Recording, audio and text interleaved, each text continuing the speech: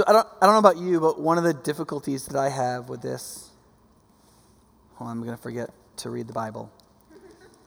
Luke chapter 12. One of the difficulties that I have with this in relationship to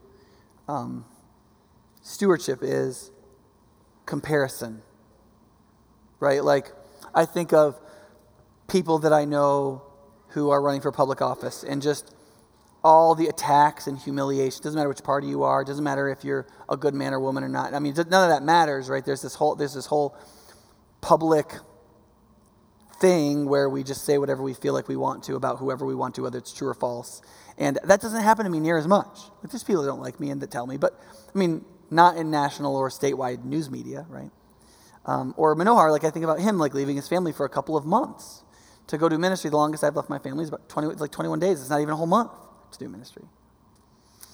And so, like, on one level, I do think that people who risk much and do things that should be inspiring to us should push us.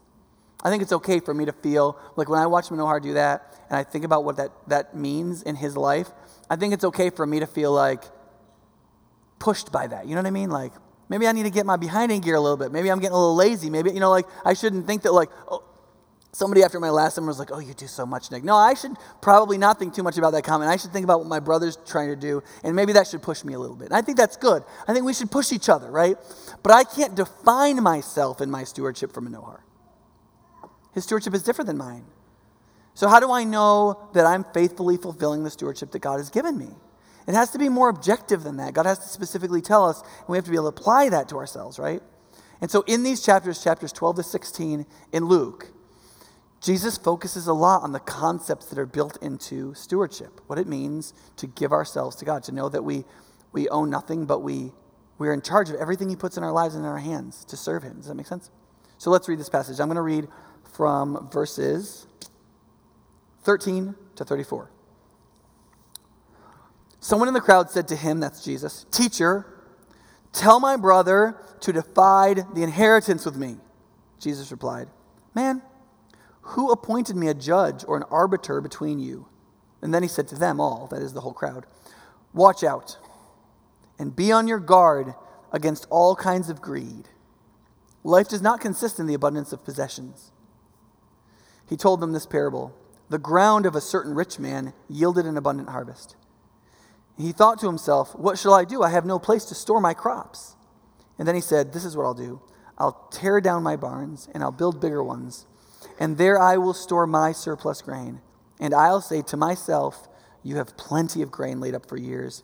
Take life easy and eat, drink, and be merry."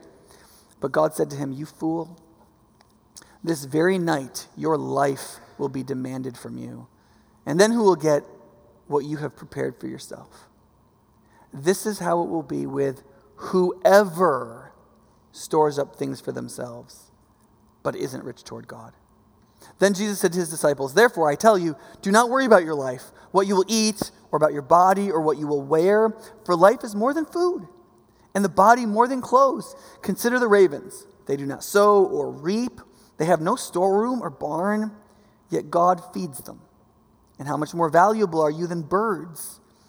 And who of you by worrying can add a single hour to his life? And since you cannot do this very little thing, why do you worry about the rest? Consider how the flowers grow. They do not labor or spin, yet I tell you, not even Solomon in all of his splendor was dressed like one of these. If that is how God clothes the grass of the field, which is here today and tomorrow is thrown into the fire, how much more will he clothe you, you of little faith? And do not set your hearts on what you will eat or drink. Do not worry about it, for the pagan world runs after all such things. And your Father knows that you need them. But seek his kingdom, and these things will be given to you as well. Do not be afraid, little flock, for your Father has been pleased to give you the kingdom. Sell your possessions and give to the poor. Provide for yourselves purses that will not wear out, a treasure in heaven that will never fail, where no thief comes near and no moth destroys. For where your treasure is, there your heart will be also. Okay, so I want a quick review last week. if you weren't here at the start of the series, what we talked about last week was this. You are a steward. So we should define that term. What that means is you are a steward, and what a steward is somebody who owns nothing but governs everything and something that is very dear. The word oikonomia, which is the Greek word it comes from, means the ruler of a household, the person who's in charge of a whole household. So somebody else who's quite important and wealthy apparently has somebody governing the thing most dear to them, their own household. But the steward, the oikonomia, owns nothing in the household, and yet he's in charge of everything in the household like he's the master of the house. And that's you, right? If you're a believer, your purpose in life is to be a steward. Everything that's in your hands, you may own it, and you do own it economically and politically and so on. Like you own it in relationship to your neighbor. They don't own it, and you own it. But in relationship to God, there's nothing you can own that God doesn't own. God owns everything. In that sense, we own nothing. And yet, he doesn't decide what's going to happen with your money. Not literally, you're the person in charge of that, or your time, or what career you invest in, or how you raise your children, or what you do with your time, or involvement in a local church, or preaching the gospel, or anything that could make up your life. You have to decide what to do. That's on you. He's given you that responsibility. You must govern everything, right? And then he hasn't given you tons of laws to do it. You have to choose how you're going to do it. The Bible's laws can only give you a few guidelines. It can't decide most of the decisions in your life. Virtue and faith and knowing Christ has to define that. And you must make the decisions because you're free to make them. And stewardship is a role, not a standing. To say you're a steward and that you own nothing doesn't make you a slave. Right? In the ancient world, a steward could be a son. But he just doesn't own the house yet because his dad's still alive. But he might be in charge of everything. So you can be a son or a daughter or an heir and still be a steward. And Jesus said one of the best designations is friend. He says, I call you friends because I haven't hidden from you what I'm doing. I've told you everything that I'm doing. So you'll know how to make those decisions because you're not just a son or a daughter, but you're a friend, right? And therefore, we can understand that partly because ultimately the Bible says that Jesus' greater identity as a human was to be a steward. He was faithful over everything God put under him. And we're called the same thing. Now, our scope is smaller than Jesus, but our calling isn't any different in that sense. We're all stewards, okay? So if we're all stewards, like, how do we set the ethos of that? Like, what does it mean? How do we do it? And the first big point Jesus makes as he starts moving into this in chapter 12 is he basically says this: the heart of stewardship is to be rich toward God. You can't be a stingy steward. You can't be a steward that doesn't invest. You can't be a steward that doesn't govern. Greed and covetousness are the opposite of stewardship. Generosity and investment and risk are fundamental to stewardship. And you have to get that right. If you don't get it right, you can't be a steward. It'll never work. There's one point where Jesus sends out his disciples and he says, freely you've received, freely give. Another place in I think it's in Colossians, but it's in a number of places actually in the New Testament. It says, in Christ you've received everything. So you have everything to give. You might say, like, Nick, I don't have a lot of money or a lot of education. The Bible says that Jesus is your life and that in him you have received all these things, spiritual and moral and relational assets and capacities that are much more valuable, right? If you took away every dollar that I have, you took away every penny that I have, and I've been saying, I'm 41, like I've been putting money in my retirement for years, and I've tried to save money, and my mom's an immigrant, right? Like I am stingy, okay? And, except when I buy ice cream. And like, but if you were able to take every penny that I had, you wouldn't take more than about 10% of my wealth. I've educated myself over years. That's enormously valuable. I have close family members and friends that would do anything for me. You can't take that from me. So all my social, moral, and spiritual capital is way more capital than my money. Right? I'd much rather you take all my money than shoot me through one part of my brain over here. Because do not believe the materialist, worldly lie that your money is how much wealth you have to invest in God's kingdom and in eternity. It's not. Your wealth is nearly irrelevant. Does that make sense? Okay. I want to say three things relatively quickly in normal pastoral style. One is that Jesus is saying that a steward must be vigilant against greed and covetousness in a very absolute kind of way. You can see this in that first sentence he says. He says, listen, you need to watch out and be on your guard, which is just a modern way of saying vigilant, of every kind of greed. So you see how carefully he constructed that sentence? He didn't just say, be careful about greed. He used two building verbal ideas. So one, you need to watch and be ready to see your enemy far off. You need to be watchful, and then you need to be vigilant. You need to be on the rampart expecting to be attacked, right? And not just against greed generally, or the word is actually more literally covetousness, but there's similar ideas. But he's like, you need to be prepared for all kinds, right? It's like, it's not like you're going to get attacked one way. There's all kinds of ways to attack you, because you can buy all kinds of things with money, and you can love all kinds of different things. So greed has 1,000 different ways to charm us, right? Like if it's up to me, like if I had just like piles of useless money, right?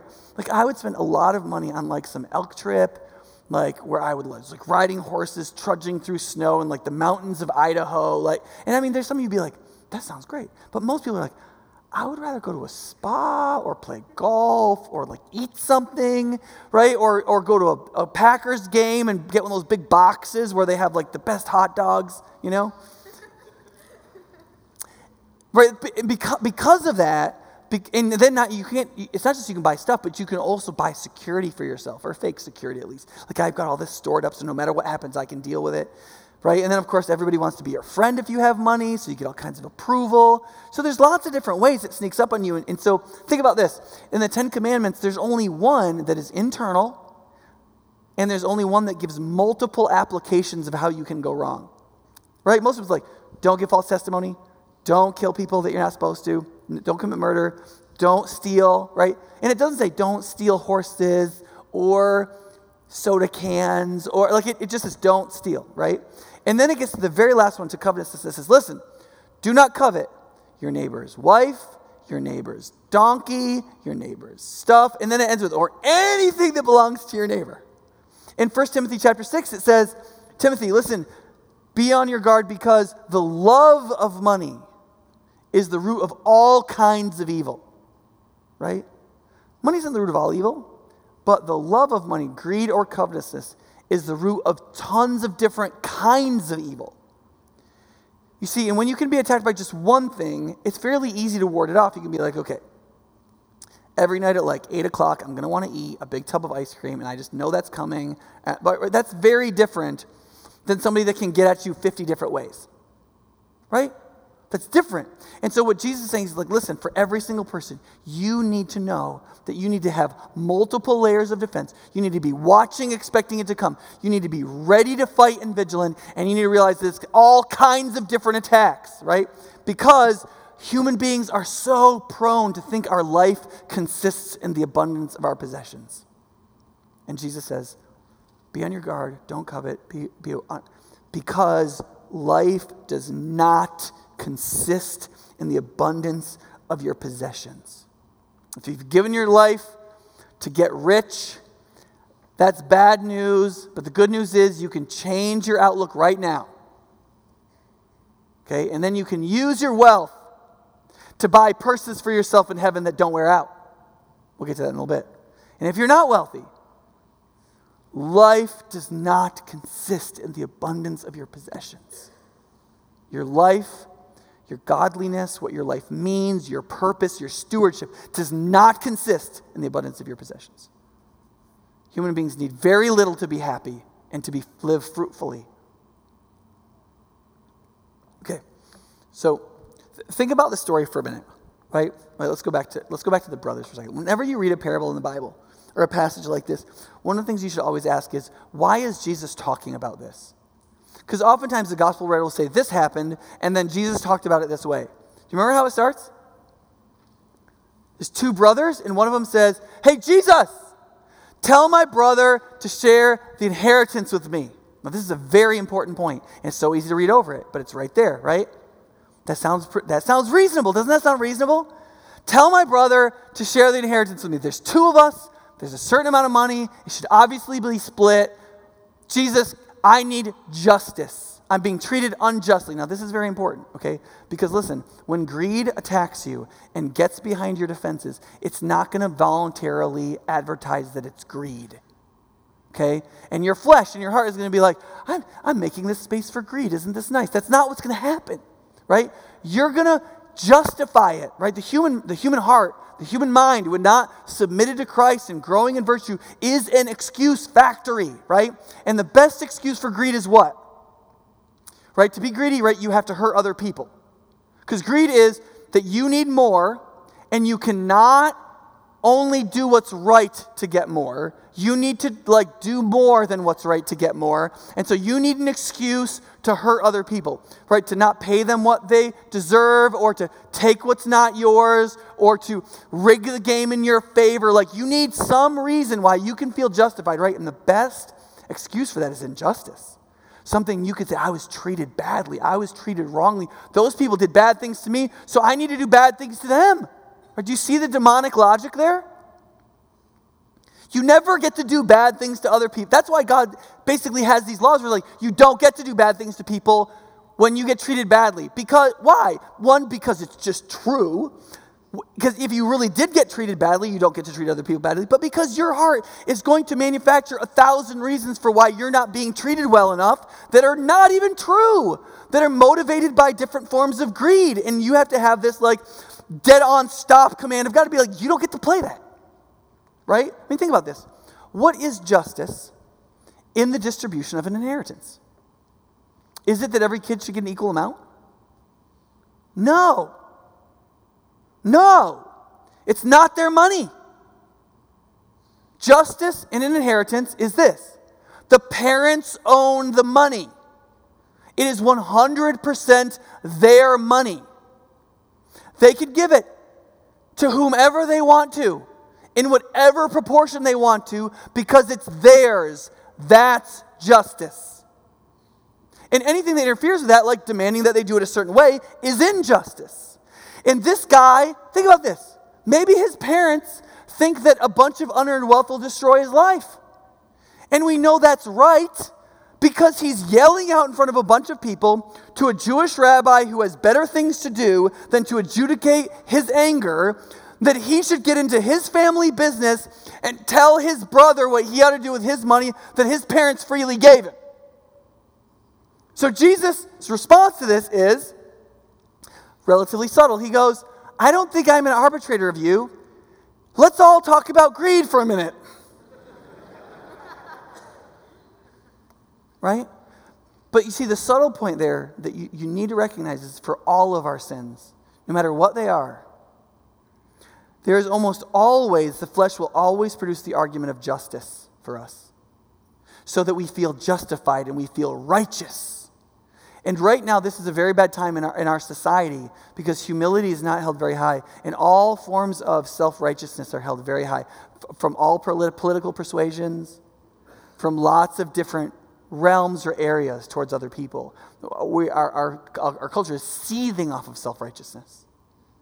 Right? And we just will fall into that if we're not really careful. Listen, humility is always your greatest friend, and pride is always your greatest enemy.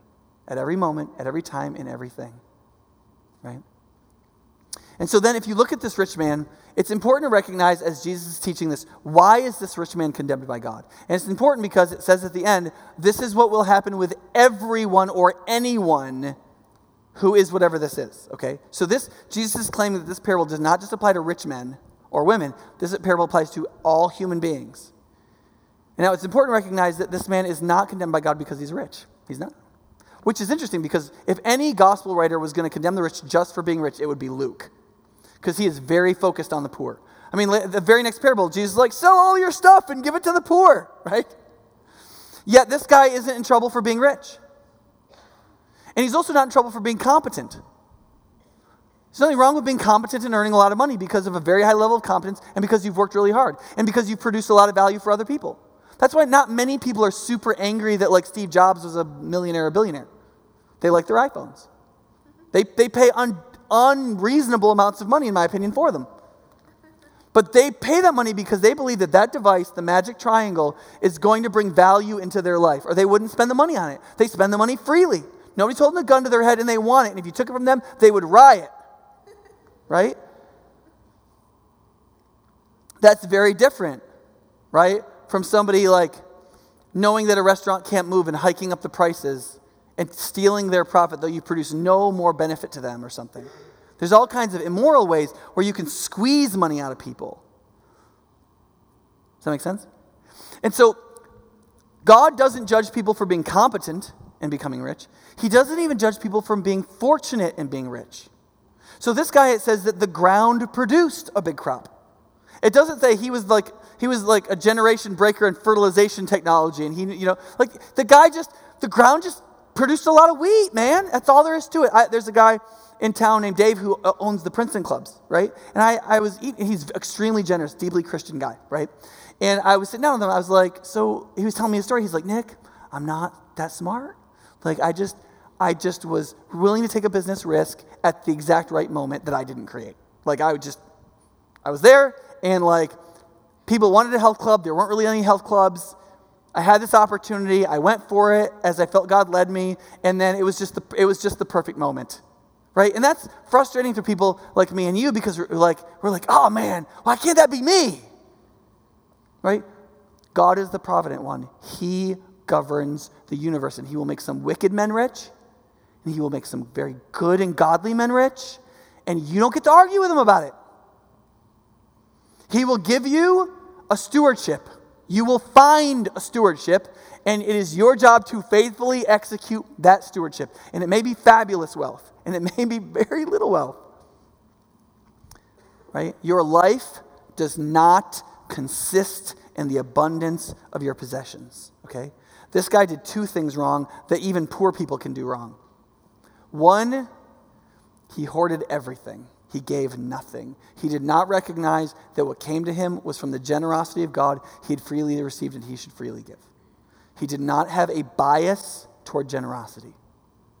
And two, he rejected productivity. The second one is as important as the first one. In fact, Jesus spends a little bit more time on it. We normally look at this and be like, oh, the guy wasn't generous. He didn't give enough money to church, right? Listen, there is nobody who wishes that was the point of this passage more than me, okay? Like, I would love to be like, listen, this guy was supposed to give a lot of money to church, and you probably need to give a lot more money to church, right? Like, I would love that, right? But you know what the example Jesus gives for giving in this passage actually is? Right? It's in the next passage. Sell your belongings and give to the what? The church? Like, I wish. No, it says the poor, right? And our church gives money to people who are poor. We have a whole system of doing that. We believe we need to give money to the poor, and that's really important. But like, that is not the point here. The point here is this. This guy hoarded the stuff so that he would never have to work again. And he said, if I build bigger barns and I fill them with all this crop, I'll be done. And I can say to myself, you have everything that you need. You can take it easy. You can eat and drink and be merry because you have much stored up for many years, right? And God says to him, oh, you're done living? Okay, then you can stop living.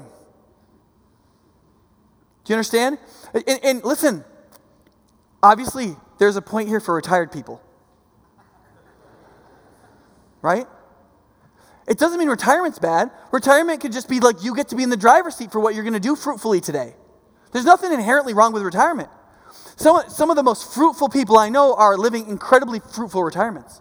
My mom's 82. She's like teaching one girl Italian. She's having conversations with this other person in Spanish. She's like writing my lesson plans for my debate team that I can't write. Like she like volunteers here. Like Lloyd and Cleo go to Guatemala. They're like 82 and 83. I mean, there's tons of people in this local church who are of advanced retirement age who are living incredibly fruitful lives. A heck of a lot. There are people in their 80s that are living much more fruitful lives than some of our 20-year-olds who are playing 30 hours of video games a week.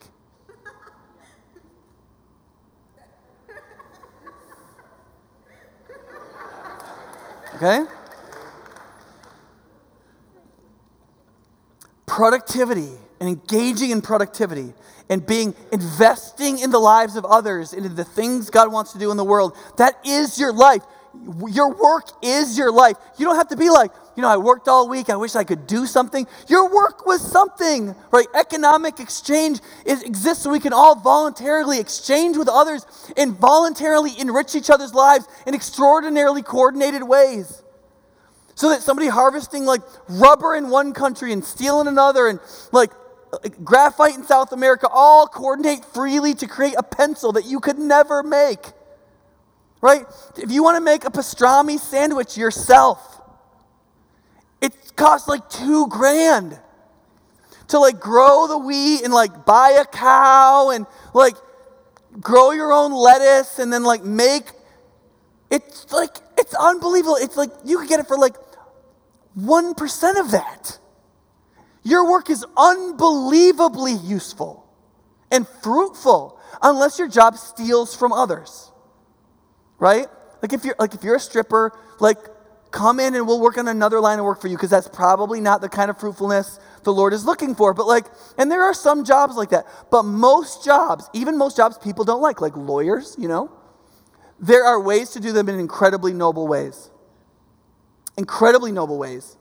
And some of the most morally embattled professions are some of the ones we need Christians in, which is why I mentioned those two Christians going into politics, right? Okay, do you get the point here? Okay, great, let's move on. I already said that. Okay, here's what I want. Here's why I think Jesus focuses on greed and covetousness in relationship to stewardship. Because greed and covetousness is literally the exact opposite of stewardship. So if stewardship is what our Christ-centered personality in the Spirit should produce, greed is literally the opposite. Greed is, I should own everything and I don't have to do anything. Right? Greed is, I should have more. I should own everything. I should own more than I have. You should give me more than I have. Covetousness is like, I want what you have more than I have. And then I've got plenty for years and I don't have to do anything. And stewardship is literally the opposite. Exactly that. You own nothing and you're supposed to do stuff. You're supposed to govern everything. You're supposed to work fruitfully. Right? That does not mean you can't play golf, okay? It doesn't mean you can't do anything fun. Stewards were supposed to make their living from their work. And many stewards became very wealthy, but one thing they all share is they are all rich toward God. They are rich in fruitful work that leads to the flourishing that God wants to bring in the world. Okay?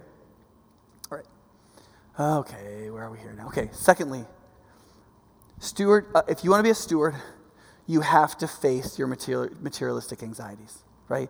Jesus starts this section by saying, therefore. He's just told the story of the rich fool, and then he says, therefore, don't worry about the stuff. Because, you might say to yourself, Nick, I feel like I know what greed is, and I don't want to be better than everybody else, and I don't want to necessarily be fabulously wealthy. I want to be able to pay my bills, but I don't feel like I'm given to greed. Okay, maybe. But the back door of greed is worry, right? Because worry says, but we need a little bit of this. We need a little bit, right? We need a little bit more money. We need a little bit more food. We need a little bit more clothing. We need a little bit more friends. We need a little bit more something. Right? And we got to get it. Like, this is a problem, right? And right, see, that's what worry does. And it does two things. One is it begins to create a new argument for injustice, right? And it does it in a really kind of passive, mousy kind of way. But what it'll also do is it'll take over your entire mind. Worry will take over your entire mind. And it's a strange irony that we can live in a country that currently exists as the wealthiest nation in the history of the world and is incredibly anxious and worried. We're incredibly anxious and worried. What if, right, if you don't get that promotion, okay, you won't get leather seats in your new car. Who cares, man? Maybe you'll have to live in an apartment. Well, that's a home. That's a real thing. Talk to somebody who owned a house in 2008 and you'll feel really thankful. Or somebody who just got 3 feet of water in their basement. You might see it as the grace of God, right? Paul told Timothy, he said, listen, Timothy, focus your sense of contentment on, do I have enough to eat today and can I put clothes on my back? Because if you base your contentment there, you're going to be fine. But if you start worrying about accumulations, worrying about am I going to have enough, it'll take over your whole mind. And listen, the minute you start functioning off of worry and anxiety, you get conservative. And then you can't act as an investor. Right? Stewardship is all about taking risks and getting out there and investing what you have. You can't invest if you think you're going to run out of money. Right? Like I remember my wife and I were having this financial argument about how much to send to our financial planner at the beginning of the month, right? Dave Ramsey's like, look, if you want to save any money, you got to send the check at the beginning of the month. So you can't wait to save what's left over. You've got to bankrupt yourself. You got to say, this is how much we're saving, and we have to survive on what's left, right? And I remember Alexi and I arguing over that because, like, if we give this much, we won't have it later, right? And so we had to decide how much we wanted to invest first. And then we had to sort out what we were going to eat and how many miles we could drive each month and so on the basis after we had already invested what we might lose. But we might gain, right? And that was difficult because we were worried about, well, will we be able to play the entrance fee for Rachel's volleyball? And will we be able to do this? And like, well, I'm stressed out. I want to be able to go out to eat like maybe once a month. And I want to have like the string I can pull to be like, Mom's taking us out to Little Caesars, and I want that money. And like, if we put that into our retirement, or if we give that to missionaries or something, like that money isn't there, right? Exactly. Like either worry or investment has the preeminence in your mind and heart, right? One of the two has preeminence. And see, if you don't face your materialistic anxieties, then your life will not be driven by a Christ-centered investment, generous, all is gift, freely you have received, freely give kind of mentality. You will be, I've got to protect this, and I need to squirrel some over here, and if I do this thing, and I want to, you'll be trying to build into your own wealth rather than producing flourishing around you, and believing that if you can produce flourishing, people will freely give back to you. Does that make sense? And so Jesus is like, okay, listen, let's do a couple emotional thought experiments, because these aren't literal, utterly rational philosophical arguments. They're emotional thought experiments. He says, look, think about ravens, right? They don't farm. I mean, can you imagine a raven like trying to plow with its beak, and plants? Like, they don't do that. And they don't have any barns to store anything in, and yet they find food. They just fly around and they find stuff. And sometimes it's like, Wendy's French fries, which is like maybe better than what you had for lunch. You know what I mean? And then he says, now think about this, right? And he's like, you're more important than birds. Like, God will take care of you, right? And then he says, think about like when you're going to die, right? Imagine you're dying and you're like, okay, I want to live another hour. Maybe if I worry really hard, I can live another hour, right? And he's like, do you think you can do that? And the answer is pretty obvious, right? The answer is no. And 2,000 years later, we have accumulated much scientific evidence that you can definitely shorten your life an hour by worrying, or years.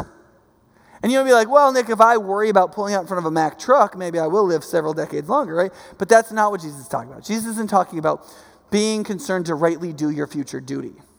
That's called stewardship, not worry. Worry is and here's the difference.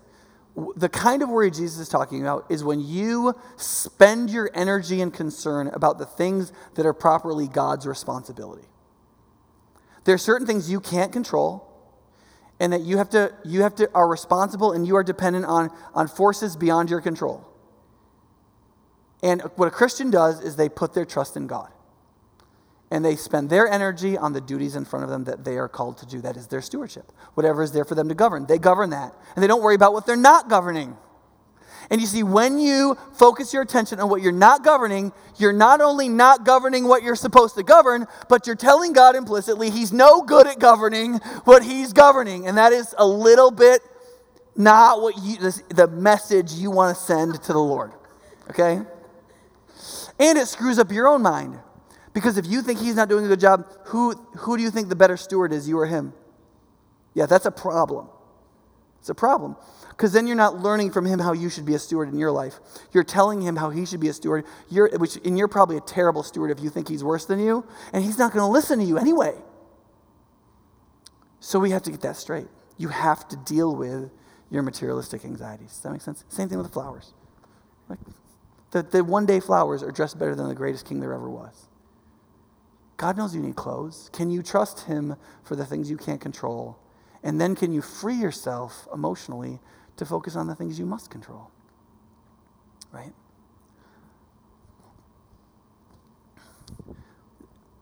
So here's the third thing. And that is that a steward must have faith in true wealth. You see, if you believe that your life consists in the abundance of your possessions, you as a human being cannot not care about wealth. Like, you realize that, like, you have a relationship to the world around you, and you have needs in relationship to the world around you, and you wish to have security and pleasure, and you are wired and programmed, like you are made to be closely related to something like wealth or flourishing or something. And so if you don't believe that there is such a thing as heavenly wealth, like immaterial, God-centered, eternal life versions of wealth that are greater and better and more real, then by definition, you will be focused on and concentrated on the material sorts of wealth that you can conceptualize easily. And so if you want to be free of those, you have to believe in heaven. You have to believe that you will have Christ himself. You have to believe that you are preparing for death. You have to believe that you will exist much longer than this mortal coil. You have to believe that God is really there, right? The secularist can say all he wants that religion is the opiate of the masses, or that there is such a thing as being so heavenly minded that you're no earthly good. What Jesus argues is that you can never be any earthly good until you are sufficiently heavenly minded. He believes the exact opposite. Only when you believe in an eternal Christ, his eternal kingdom, his real heaven, that you will live beyond this life. And that this life is a stewardship to prepare for the stewardship of the next. And that you are loved in this moment, and that a sovereign God provides you everything that you need. And that you already have everything you need in Christ. Can you ever be of true earthly good? Only then can you live for the flourishing of others. Only then will you enjoy pouring out your life for others. And so, in a sense, it's important to recognize that as much as when we talk about stewardship as Christians, stewardship does have financial implications because we give our life for our money and our values are expressed by how we spend it. It's true that stewardship and money relate. But generosity is the fundamental thing Jesus is talking about. And generosity isn't mainly about money, but it's about the way we hold and handle everything. And so it's that in our hearts we long to put in more than we take out of anything because we want to be productive. It's when we forgive because we want to invest in reconciliation. It's we give our time to help others. We give our time to share the gospel with others because what better investment than can you make than that? We give away our privacy to share hospitality. We give away our autonomy to marry a spouse or to have very close friendships. Because look, if you actually have a real friend, they can bother you. That's like part of friendship. They could be like, I need your help. And you gotta be like, sure. And like when my wife is like, tells me one of her friends needs help, like my life stops. Like, she's like, I need to do this thing. Can you take care of the kids? The answer is yes. Because that person is classified as a friend. And friends get to do that. That's why I can't be friends with everybody. That's why you can't be friends with everybody. But a lot of us are really friends with nobody. Because you're not a friend until you give up some of your autonomy. Right? And you have to give into your profession to be maximally fruitful to others. And you have to give of your time, and you have to follow other people's leadership voluntarily in order to have any kind of voluntary society like a church.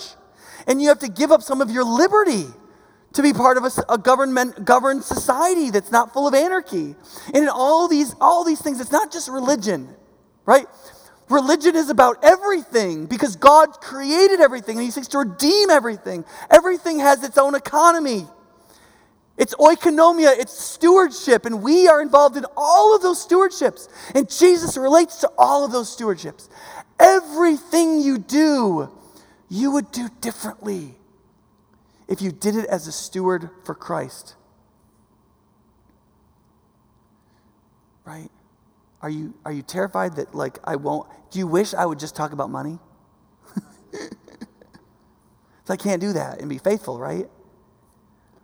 But what I want you to see is that we enter this calling not because Jesus drives us into it.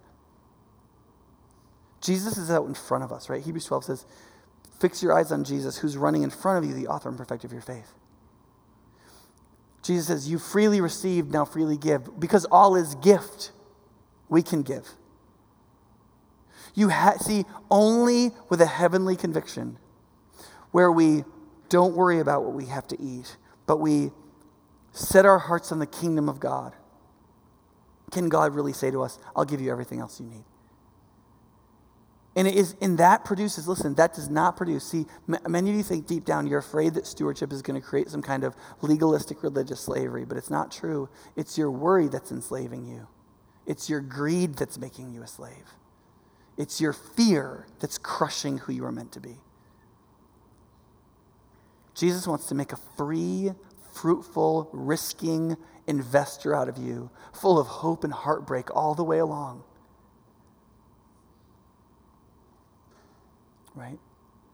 And he wants you to not worry about how much is in your barn, and to know that we're to make barns for ourselves in heaven where there are no thieves and there is no rust and the stock market never goes down, because we actually believe that's there. Because if you are in Christ, well, whether you're in Christ or not, this is true of you, but if you're in Christ, hopefully you know you are a steward. And the first and most fundamental thing to understand about being a steward is that the heart of stewardship is generosity toward God.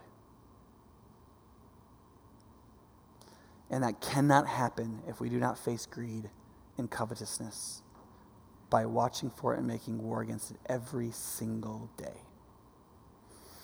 Let's pray. Lord, we recognize that talking about stewardship talks about everything. And that's so much more overloading to the heart than just little religious snippets like, I have sin, I need forgiveness, I accept Jesus. And we can think of that in this little lane, and it doesn't work out, and it's easier to think about. And to think about something like stewardship, that's about everything, and that's our identity in you. And it's what you've made us to be, and you've called us as your sons and daughters and made us your friends in that sense, so that we could freely choose to invest and to live as though all is gift generously towards all who is around us. That feels overwhelming. Father, I pray that by your Spirit you would put on us the realization that it is freeing. There's nothing more freeing than receiving from you what you created us to be, what we were meant to be, what we are in Christ. And we pray, Holy Spirit, you would empower us to shake off the shackles of greed and worry that go with them, and to fix our eyes on you, and to live as people who freely have received and freely give.